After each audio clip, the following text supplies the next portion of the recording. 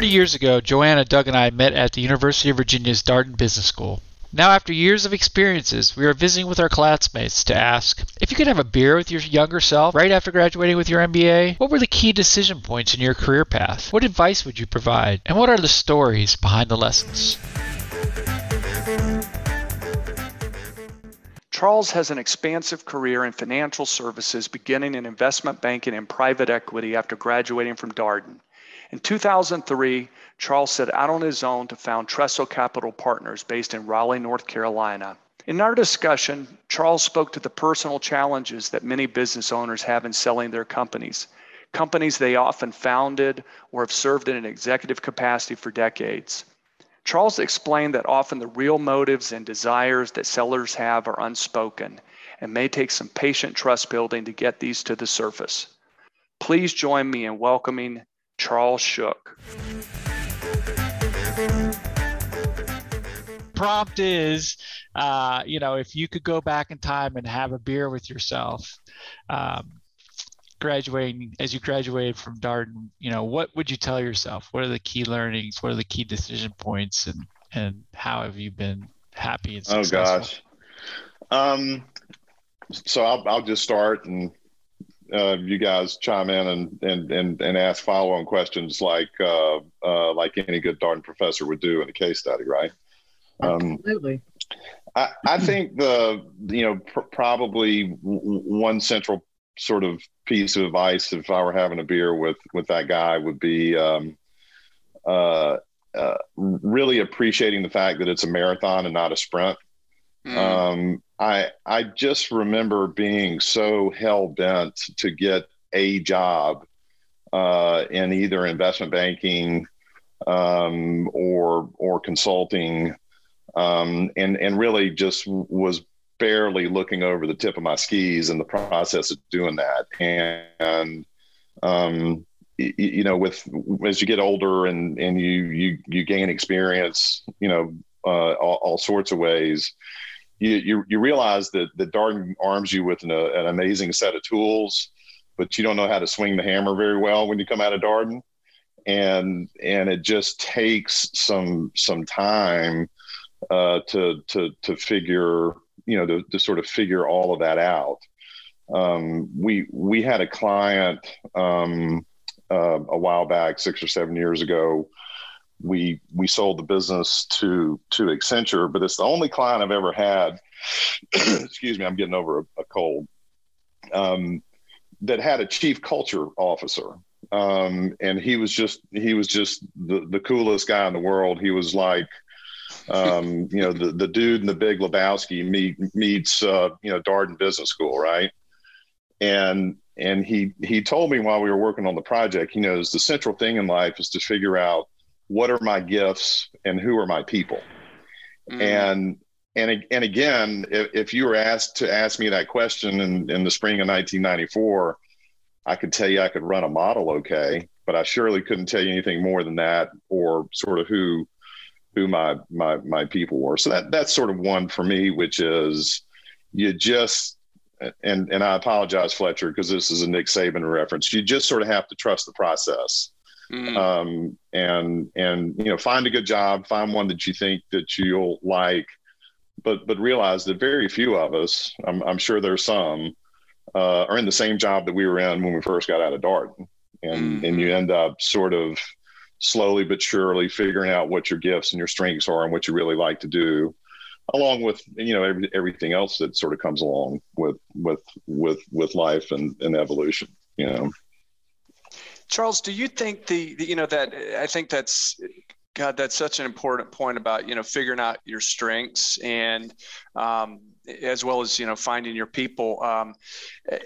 How do you think that process occurs? Do you think it's just time, doing enough things and figuring out what you're good at and, seeing yourself relative to other people and what you like, or what are your thoughts there? Yeah, I think, probably another piece of advice, it's not a novel concept, but, not being afraid to fail. I mean, there's probably one or two standard deviation of our classmates, and I'm included in the standard deviations, are kind of, coming out of Darden with a very traditional job, as opposed to really stretching a little bit and doing something that's a little non-conforming. Um, uh, and again, this was pre-Darden. But when I got out of Chapel Hill, I got a job with a boutique management consulting firm. And somehow, some way, I convinced them to defer my matriculation for a year. And I bought an around the world plane ticket, which, again, I don't even know if they still sell these things anymore. But for less than $3,000, I went from Miami to Europe, a few places in Europe, went down to Kenya, did a 10-week Knowles course in Kenya, and then finished up going through India, Southeast Asia, Japan, Hong Kong, Hawaii, LA, back home. I wouldn't trade that for the world, right? It was just such a tremendous experience. And, having the, whatever it is, just the courage to sort of not go straight into fill in the blank. The training program was fantastic, but I also think it applies, in the post-Darden world, whether it's starting a company like, Tom did or whatnot. So, don't be afraid to fail. The other thing is, you're going to get thrown some pretty significant curveballs, that sort of come from all directions. It can come from within your professional life or elsewhere. Tom, you mentioned something about transitions. My father-in-law, Kristen's dad, died just after we got married. So we were just a year out of business school when he passed away. And so we ultimately, in 2000 decided to move back to North Carolina where her mom was. And that was sort of the catalyst for leaving a private equity job and setting up my own shop, which has ended up being great. It's been fantastic, but you got to learn how to. Kristen wanted to move back to where her mom was in Carolina. Yeah, I mean, there were some other reasons as well, but I mean, that was one of the sort of transition points was, and my mom was in North Carolina as well. So it's like, are we going to, continue to stay, because private equity is sort of a long tail business. And right out of Darden, those 6 years between 94 and 2000, were you in New York or where were you? No, you may remember there was a Darden guy that was class of 93 named Scott Garfinkel, and he went to work for Morgan Keegan. And so I ended up at Morgan Keegan. Wilbur Ellis ended up there. Tim Gatsalis ended up there after a couple of years at Raymond James with our all of our other classmates ended up at Raymond James. So it was Memphis. You guys were in Memphis. Yep. It was Memphis. And then there's a kind of a Forbes 400 family in Birmingham, Alabama. The Harbert family, HARBRT. Mr. Harbert won a few $1,000s shooting dice on the troop ship coming back from the Battle of the Bulge. Put that money in his bank account, finished his engineering degree at Auburn, got out, built a bridge as a superintendent working for someone else and said, I can do this, and took his poker winnings out of the bank, started a company in like 48 or 49, and made $1 billion roughly between then and 1990. In construction and coal mining and power generation and all these sort of heavy industry type of businesses. But he was a great builder and buyer of businesses. He wasn't a great operator of businesses. And so his son convinced him that, Dad, we have hundreds of millions of dollars of family capital tied up in businesses that were kind of earning long bond rates of return on equity. And that's not great. So they morphed the business into sort of an asset management platform that managed money not only for the family, but for third-party institutional investors, endowments, foundations, et cetera. Before I got there, they raised a real estate fund. They were very successful power investors. They built and owned independent power plants. and I ran their first sort of standalone private equity fund. So that was the two things I did after Darden before moving back to North Carolina. Well, that's interesting. That was that your first job coming out of Darden, was starting up that private equity? Morgan Keegan was first. Then I went from Memphis to Birmingham. Got it. Which, is my hometown, and it's I certainly knew who the Harvards were. I just didn't know anybody there, but got connected through a Morgan Keegan contact, and we hit it off and ultimately got recruited. So.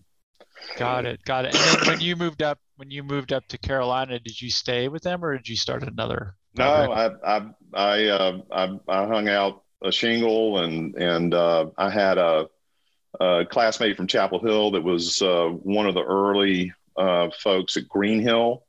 Big, it's now publicly traded, but at the time it was a sort of a boutique M&A shop.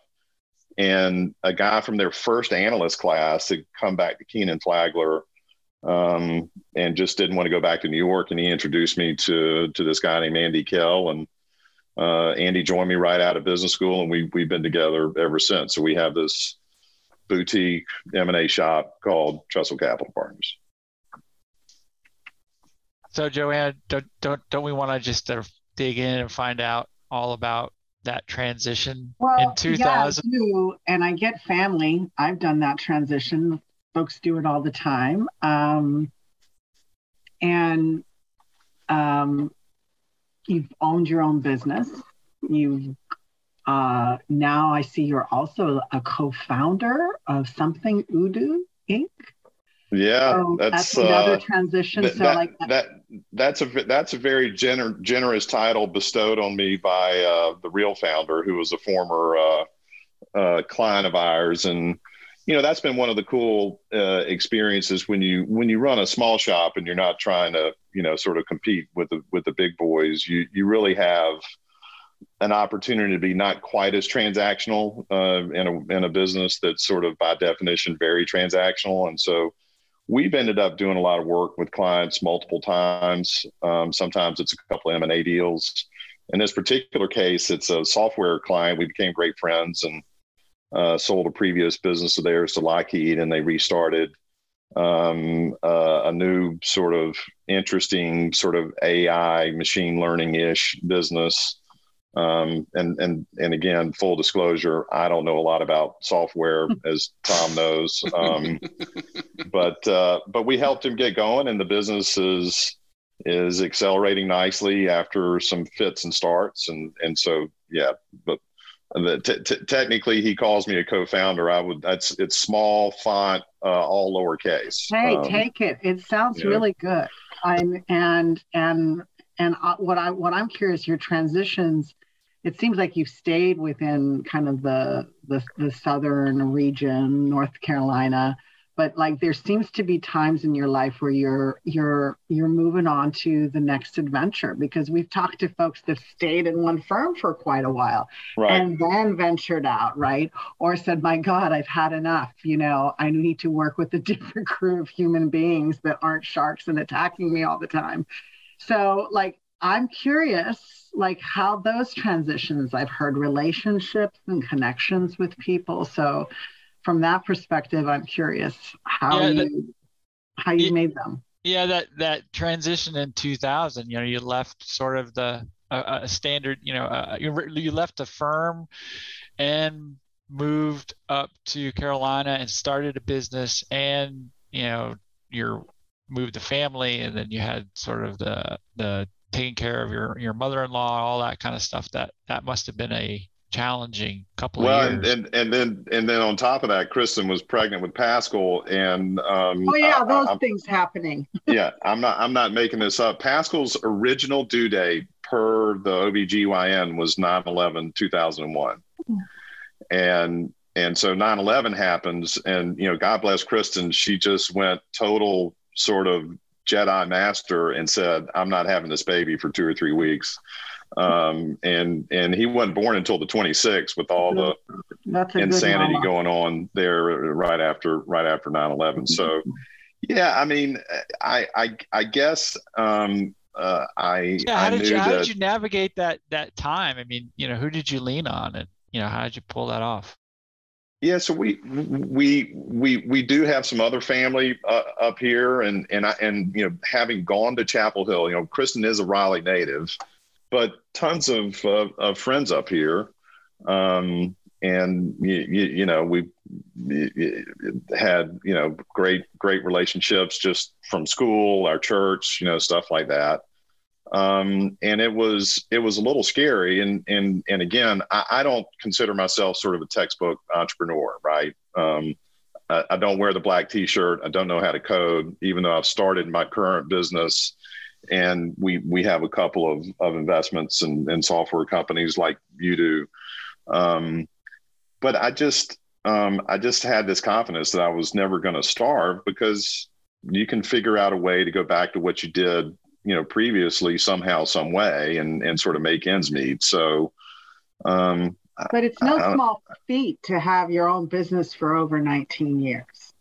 Well, and I appreciate you saying that, Joanna, because it was scary. But, for me personally, I was really blown away by, in the early days, by the number of people you would sit down and have, our business, because we're a boutique, is all about referrals. So we live off of lawyers and accountants and some consultants, and after a few successful deals, former clients.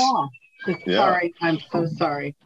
And the but when you're getting started, if someone knew you, they would say, "What can I do to help?"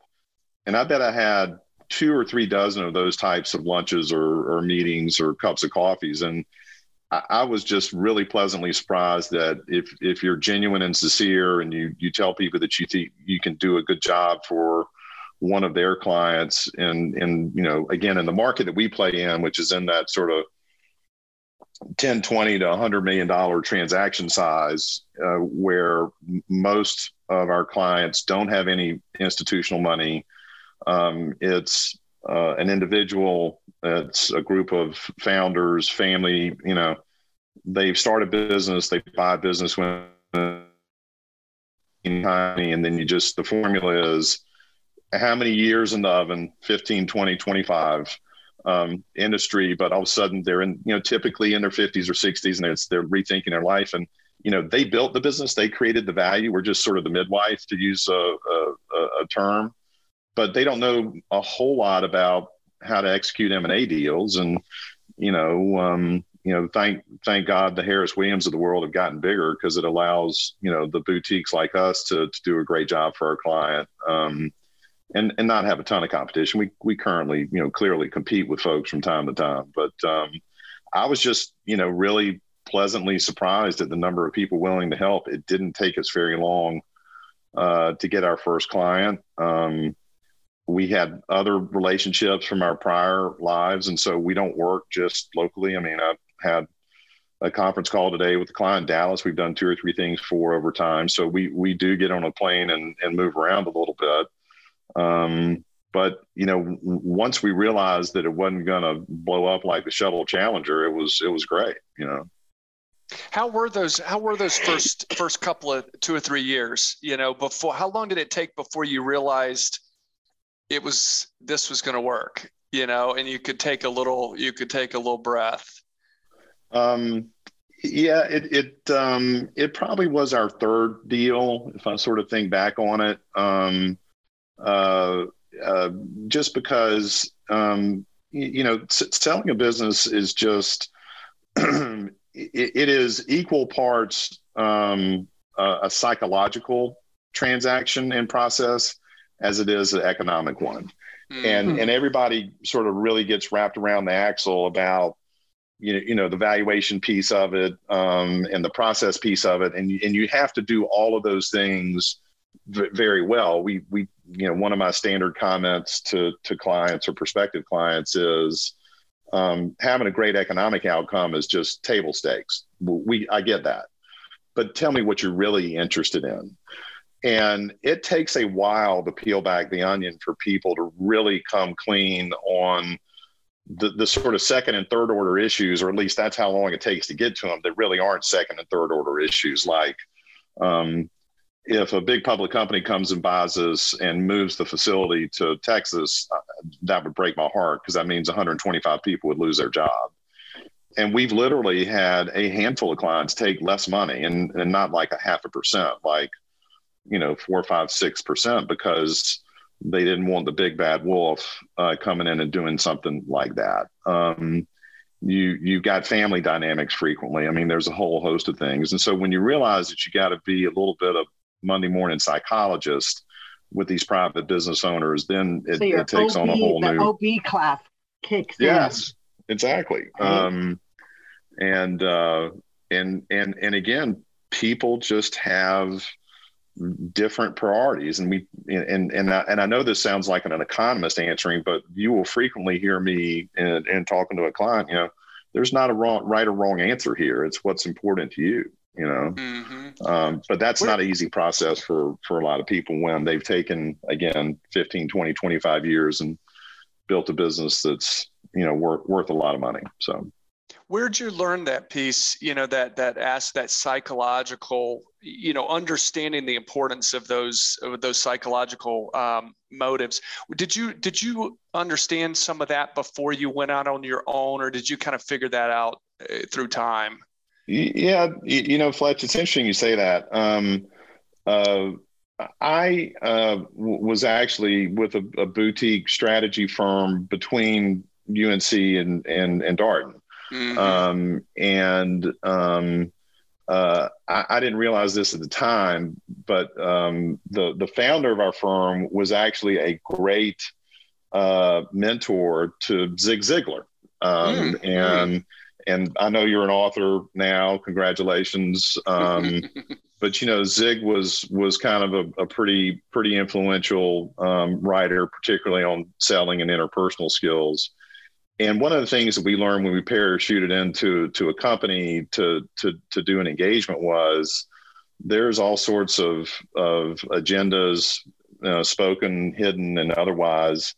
And so I got a taste of it for, don't just take what the owners and or the senior management team is telling you sort of verbatim. You got to dig around and root around. So I got a healthy dose of that before I got to Darden. Mm-hmm. But then you go into a world of, sort of traditional investment banking, and it's like, all right, we got to get this S1 filed to do this, $150 million offering. And you're just trying to get it done. And then you're just trying to get to the roadshow, and you're just trying to get the stock sold because, you got a bonus riding on it at the end of the year. Yeah. And I didn't forget it, but you sort of have to relearn it when you go back and you start working with, smaller private companies again. But it's been very, very helpful. And I think it's one of the reasons why when we hand out our client, referral list, most of our prospective clients just make a call or two, and the good housekeeping seal of approval has come so quickly from our really happy clients that we tend to get hired at a pretty high percentage. Mm-hmm. But again, that's the nature of my particular business. It's different than, it's sort of the brain surgery argument. Now, we tell people all the time, you will find someone cheaper than us, but do you really want to go hire your brain surgeon at Walmart? Right. Oh, that's good. What else, Tom? What are you thinking? I'm sorry. Go ahead, Joanna. Charles, I do like organizational change management. Oh, cool. So what I'm always curious is, in this business, there is the deal making, there's the hand holding that goes on, right? So you're there, you're the midwife. There's all the stuff that happens afterwards, the transition, and that's kind of a different part of the chapter. And I'm curious, at what point do you let go? And because there's only so much you can do after when you turn the keys over. I'm always curious with you deal guys, like how much nurturing and how much hand holding goes on afterwards, because that's usually that's when my job starts, right? Well, right. It's a great question, Joanna, and if you bear with me a little bit, I'll take a half a step back. I was, to be brutally honest, probably a little young to be running this fund that I ran for this wealthy family. And I obviously couldn't write checks on my own. We had an investment committee process and there were checks and balances. But nonetheless, I was tasked with managing this small team and running around and looking for businesses to buy. And again, a little bit of my sort of Darden training was, once you buy a business, it would be very sort of rote that post closing, you would have a monthly reporting package, which every private equity firm in the world has, and then you would have X number of board meetings per year, which they all do. And other than that, it would be more management by exception than anything else. Right. Well, we closed our first deal. It's actually a business. It was a business based up in Virginia. And like 5 days after the deal closes, the CEO calls me. He goes, "Charles, you got a minute?" And, an hour and a half later, we had just been talking. I mean, it was all business related stuff, but you start to realize that the CEOs of these companies don't have a lot of people that they can really just be completely transparent with, talk about all of the issues, not just some of the issues, because they've got their respective report, CFO, all that stuff. And then, I don't remember precisely, but literally within a couple of weeks, the phone rang again, the same thing happened. And then all of a sudden you realize that as an investor or owner, even though you're managing a fund, you do have an ability to interact with those folks, and you do get a lot of those fears and anxieties, hiring and firing decisions, or I don't know what to do about this person, they're underperforming, et cetera, et cetera. And literally with each successive company that we bought while working for the Harbert family, a very similar dynamic happened. All of the CEOs and some of the other executives would call at a certain cadence or frequency. And I think for just that reason, that dealing with all of those issues, and it's not just the integration challenges, which are huge, but tend to taper. It's just the ongoing challenges of running a growing business. Like almost you're coaching them. Yeah, well, bring the word coaching up. There is an interesting sort of quick aside there. One of my other sort of comments to my former self, if I were having a beer with him, was don't be afraid of the happy accidents that happen in your life. It is a long, crazy story, and I will try to be brief. But my son signed up for Pee Wee football, and there weren't enough coaches. I get drafted to be a football coach. We had this really nice run in sort of youth football. I retired. The local middle school principal calls me, and I get recruited to be the middle school head football coach. we get them turned around and go undefeated and win the conference championship. And then he's going to high school, and there's an existing high school football coach. So now I've retired for the second time. And they changed the high school football coach out in between Pascal's 8th and 9th grade year. The new coach comes in, I get a phone call, and he drafts me. And so I've probably coached 500 kids. I've been a high school football coach for the last 5 years after sort of. So who's easier to coach? That's my next question. And let me tell you, if you want to learn a real live business lesson on how to manage people, try managing 120 JV and varsity public high school kids. It is incredibly rewarding, but it's also very it's got its lessons learned and challenges along the way. So I joke with people all the time. I'm sort of the Ted Lasso of sort of washed up high school coaches in Wake County. That's such a great description. I love it. Oh, do you make the shortbread? That's the question. So I had no idea. That is awesome. It's nuts. Yeah. I've got the full kit, the shirts, the shorts, the sweats, the visor, the whistle, the whole The 9 yards. whistle. Oh Nice. Yeah. man, that's Yeah. fantastic. You need to send us some pictures, man. We got to see Shook in those shorts with that visor and whistle. This is gonna go in the I'm gonna archives. regret doing this, Fletcher, because I think it will not stay on your private phone. So Yeah. Oh, that's fantastic. So, That's good. so Charles, are you now doing more M&A transactions, or are you running a private equity firm? yeah, so we're all transactional now, Okay. Tom. Right. We tried to unbeknownst to us, we tried to raise a fund. We started fundraising just 2 or 3 months before the Great Recession kicked in, and so it just didn't happen. So we just sort of went back to what we've been doing and just have stuck with it ever since. And so what we've done with you and a couple of other small groups is just sort of on a one-off basis. So Got it. So when you came up to Carolina, it was to start an M&A firm. yeah, And you just kept doing that. Got it.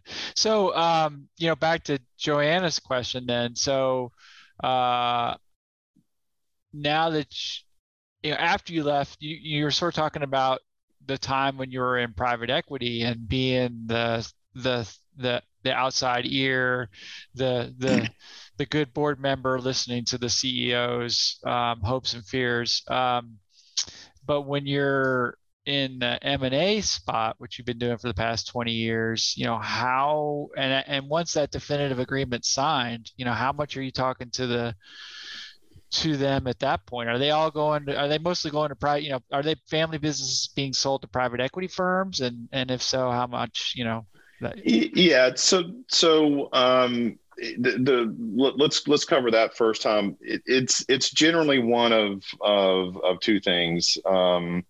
We're selling as we speak. We're in the middle of selling a building products distributor to a public company. We closed a deal week before last in the data center design build space. So they don't own them and run them. They design them and build them and do some sort of managed services and functional outsourcing for the owners of data centers. That was a sale to a private equity-backed platform company. So it's either selling to private equity for a new platform, selling to private equity as an add-on to an existing platform, or selling to a public company. And I would say probably 2/3 of our clients have just reached that point in their life cycle where they want to monetize all or a substantial part of the value of their business, but they're not quite ready to go to the fill in the blank, the mountains, the beach, the golf course, what have you. Occasionally we right before COVID started, we had a 71-year-old guy. His attorney called us up and said he's 5 or 6 years too late in doing this. And again, in that particular case, we found a great private equity firm that had an existing, he made replacement parts for all the machines used in poultry processing. So I know more about poultry processing than I would ever care to. But he was able to leave in 90 days and enjoy his retirement. Most people stick around for a while. Mm-hmm. But to your fundamental question, we don't have a very natural role post closing. I mean, we're sort of paid when the deal's done, and we have a closing dinner to celebrate. We make a point just to try to at least check in and stay in touch. So we'll go out to dinner or lunch or have a drink with clients, and just sort of see how they're doing. But it's that, almost by definition, it's just hard when you're transactional as opposed to you have a natural way to stick with them for X number of years. Yeah. I have found it to be interesting that mostly folks who have gone to business school, not all, but mostly, and you guys will correct me if I'm wrong, but we're fairly cold-blooded about running the business when it comes to making decisions about, when's the right time to sell, or am I going to do this and that sort of thing. We're not going to stab anybody in the back or whatever. We're, always on the up and up, and trying to, get the best overall outcome. But, at the end of the day, businesses are tools for making money, and most people with a business background kind of have, I think, have that perspective, versus somebody who's running the poultry, that poultry parts manufacturing guy is probably a machinist. He's probably started off making these things himself, grew the business, learned how to be a manager, probably wasn't very good at it, grew a bunch of people around him, and is, their personality, they are deeply embedded in their psyche as part of that business, right? And so, they say they want to sell, but when you get them up to the altar, they're like, I'm not so sure I want to sell. That's very accurate, Tom. And I'll add to it. In that particular case, huge creature habit. Ate lunch at the same place every day. Got to the office at the same time, left at the same time. I mean, it was just remarkable. But he was the business. And again, it is that adds to the psych, the psychotherapist part of doing what we do, as opposed to, when you're working for a public company, you're working for an institutional private equity firm, and you're hired to sell a business. There's not a ton of emotion associated with it. It's just go execute, right? Is there anything in your personal life that you feel like, in your upbringing, other than you talked about working in that boutique firm in between Chapel Hill and Darden, that you feel like helps you be successful doing that, being that psychotherapist for these folks? Yeah, I mean, probably. I mean, I don't think of it a lot in this way, but my folks divorced when I was in second grade. And, that's not a radical thing, but, when you start, dealing with all of that trauma, having to get on a plane, fly from, the town where you go to school to Florida where your dad lives, that probably informs a fair amount of that, because it's, you just realize that it's hard on people, the kids, the parents, and everyone involved. Intelligence early, right? Yeah. Yeah. You know what's interesting, that you all, like, well, I'm not going to say you all, I'm Tom, you all are talking about non-emotional and transactional it is. When I think of it, having never done what you guys have done, and maybe because I'm picking up the pieces after some of these things, right, is I don't know how you can turn off the emotion. Is it just because it's purely you're just looking at the numbers? And are you just getting in that mode to get through it because there's deadlines? That has a lot of stuff for me. What toll does it take for you personally? When we were running our startup, my partner was 10 years older than I, super bright guy, another couple standard deviations amongst, above the average Darden folks. So, very, very bright guy, had run his own small businesses, could not manage. I love him to death, like a brother. But, whenever we would get into some of these decisions, usually people decisions or whatever, you start to get all wrapped up and upset about it. And, he would just say, we have a third partner, and the third partner is the business. What decision does the business make?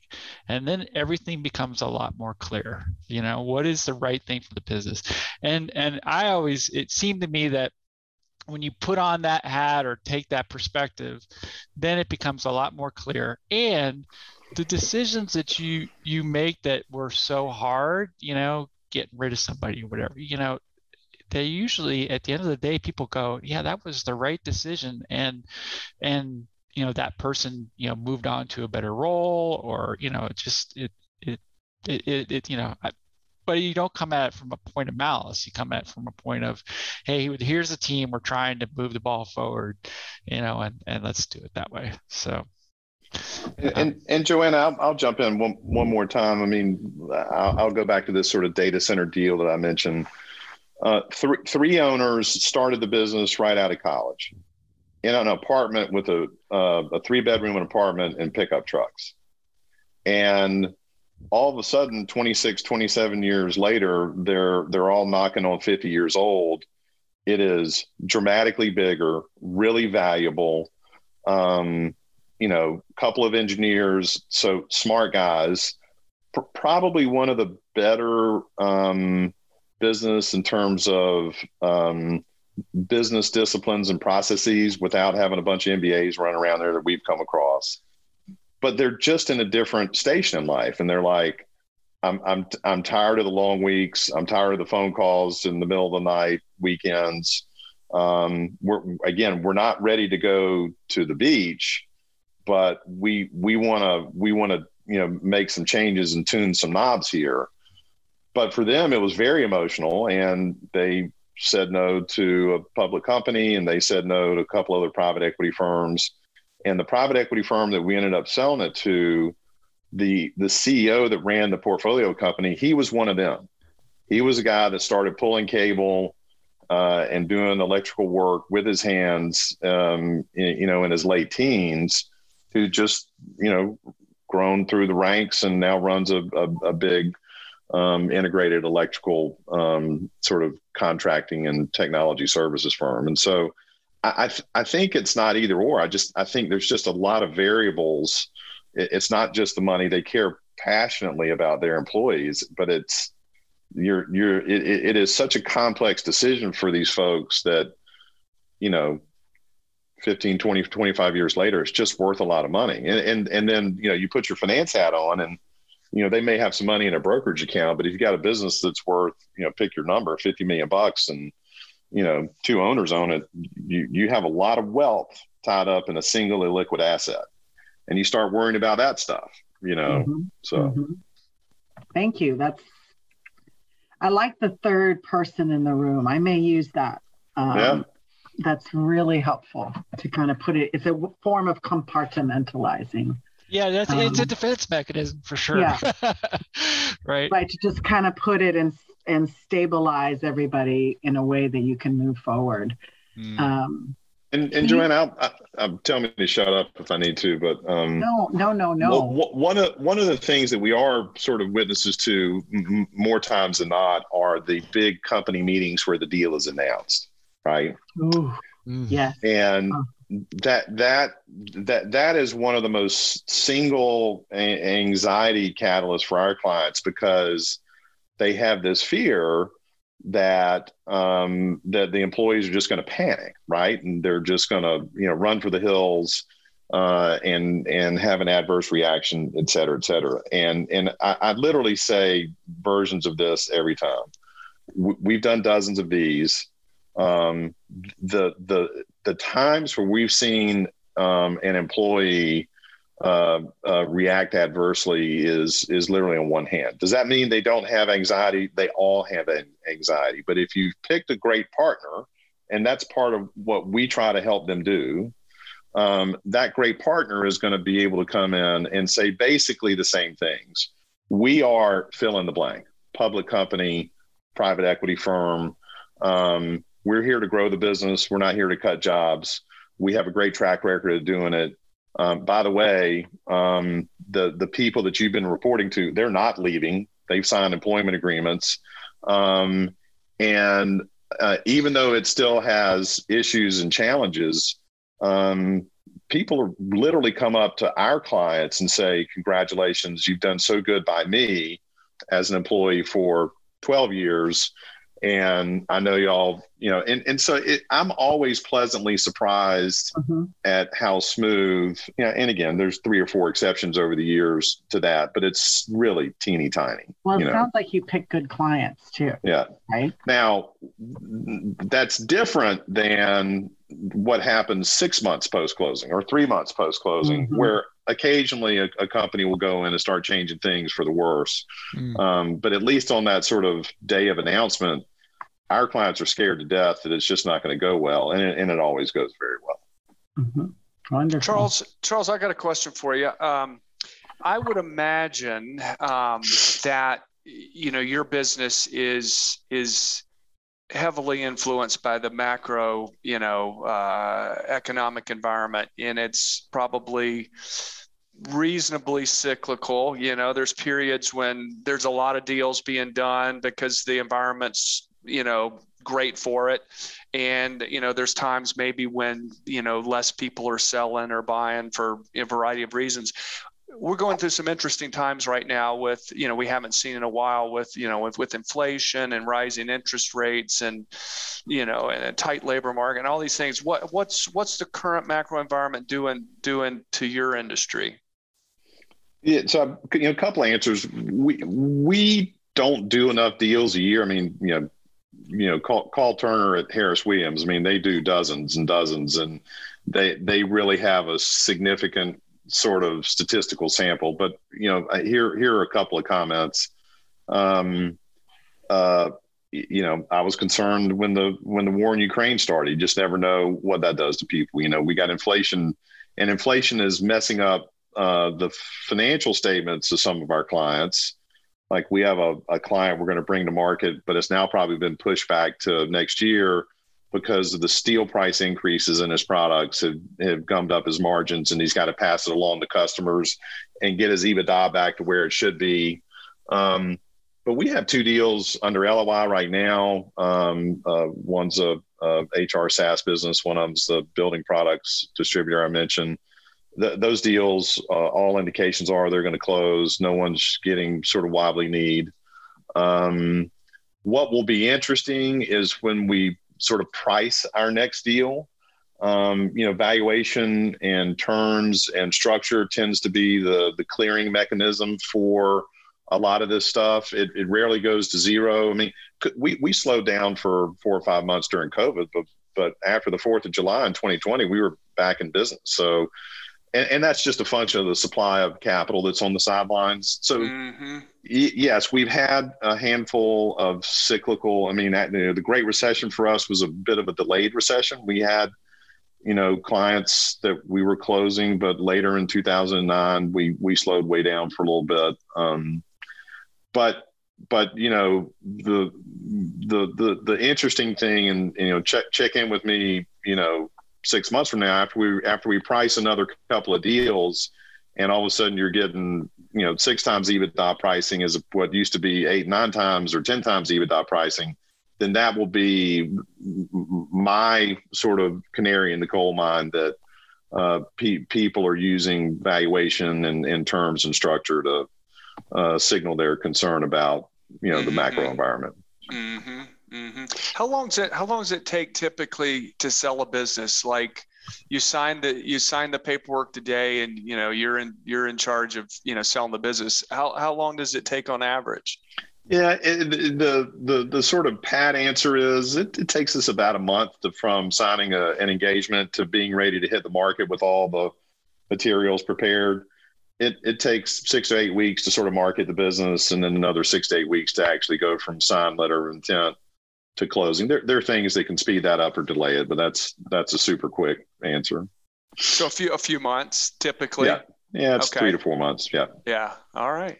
And if you're looking at a company and you're selling it to a private equity firm that is not putting it onto a platform but using it as a new platform, I gotta imagine that sales process is a little bit more challenging than it is, only because the PE firm is really trying to make sure that their investment thesis is really sound, and that's not only the business but the industry, the competitive set, but also the management team that they're backing. If they're backing our management team as opposed to someone they're parachuting in, we see a lot more subject matter experts these days than we ever have. I mean, it's gone from used to be just the accounting folks doing the quality of earnings analysis. And now, we've had, Bain and other consulting firms actually doing due diligence, strategy sort of due diligence as a work stream in a private equity led deal. So they're leaning on those folks in addition to just sort of doing their own work these days, a fair amount. It's not on every deal. What kind of dollar value do you have to get to before they start showing up? Yeah, that's a good question. When we had the Bain folks, that was a $75 million deal. But again, it's not always a big firm. Sometimes it's a consultant, someone that's retired at age 60 but wants to do some work for a private equity firm. So they'll put them in their stable of industry experts and parachute them in. But the good old days of sort of eat what you kill private equity are long gone, where general partners would go find their deals, do their own deals, sit on their own boards of directors. It's now a much more functional sort of division of labor within the firm, and a lot of third parties on the diligence front these days. The MBAs have MBA'd themselves. They have, yes. So hey, we're rapidly drawing down on the hour time frame. We started out, Charles, talking a little bit before we dived into the discussions on your career about the empty nest and how you and Kristen are now your kids are off doing adulting things. So talk us through like the next phase of your life, or y'all's life. How long are y'all gonna, how long are you gonna keep doing this, and what are you looking forward to kind of in the next chapter for these coming years? Yeah, I kind of like what I'm doing, but we're going to start traveling some more. I know it sounds a little corny, but this coaching thing is really something I enjoy. I knew you were going to say that. I knew it. That was going to be my question. I was holding my breath. Love it. So in very loose terms, one of my partners in crime is essentially the Beard in Ted Lasso, and I'm kind of the Ted Lasso character. So we're going to go find one of the great things about the way we did it was we walked with the same couple of grades for 11 years. And we're, in another year or two, we're going to go find another Pop Warner team and run with them for another 10 years. Cool. So that's cool. I knew it. So we're going to start traveling some more. We're going to London and Ireland this summer. And, we're going to start, I can work, not literally anywhere, but I spoke to Tom when we were getting this set up, and he said that he and Naomi were going to be in New York. So, we've talked about, go get an Airbnb in New York or go somewhere else and splash down for a month or 6 weeks and then come back. So we're going to do stuff like that. So that sounds great. I'm excited because I just watched your energy change and everything. I always like to see or hear that. I know we get to see you, but even when someone gets into like a topic, and when you said that, I was like, oh, I hope he says it's coaching. Well, I sent Fletcher. Did you get the picture? My phone is in the kitchen. I'll look. Let me go get it. I'll be right back. I sent you a picture just so you know it's not it's not a figment of my imagination. I know we're going over, but I can tell you this: I had coaches in my life that transformed my life. So I think it's great, and I've watched it in my kids, and I've seen transformations in that. So it's a beautiful path to be on, especially if you love it that much. So no, it's and that's really, I mean, the winning's great. We're all competitive people, but watch it. What gosh. That's Friday awesome. Night, what is it? Friday Night Lights? That looks like something out of that. Yeah, there you go. Right? That's awesome. That's wonderful.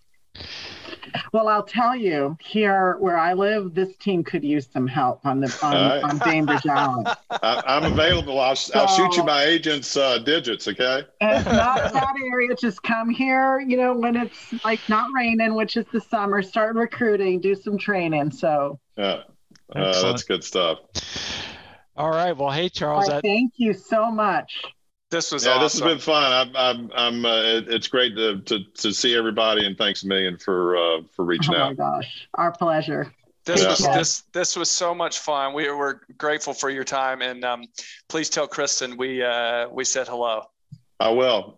We hope to see all you guys soon.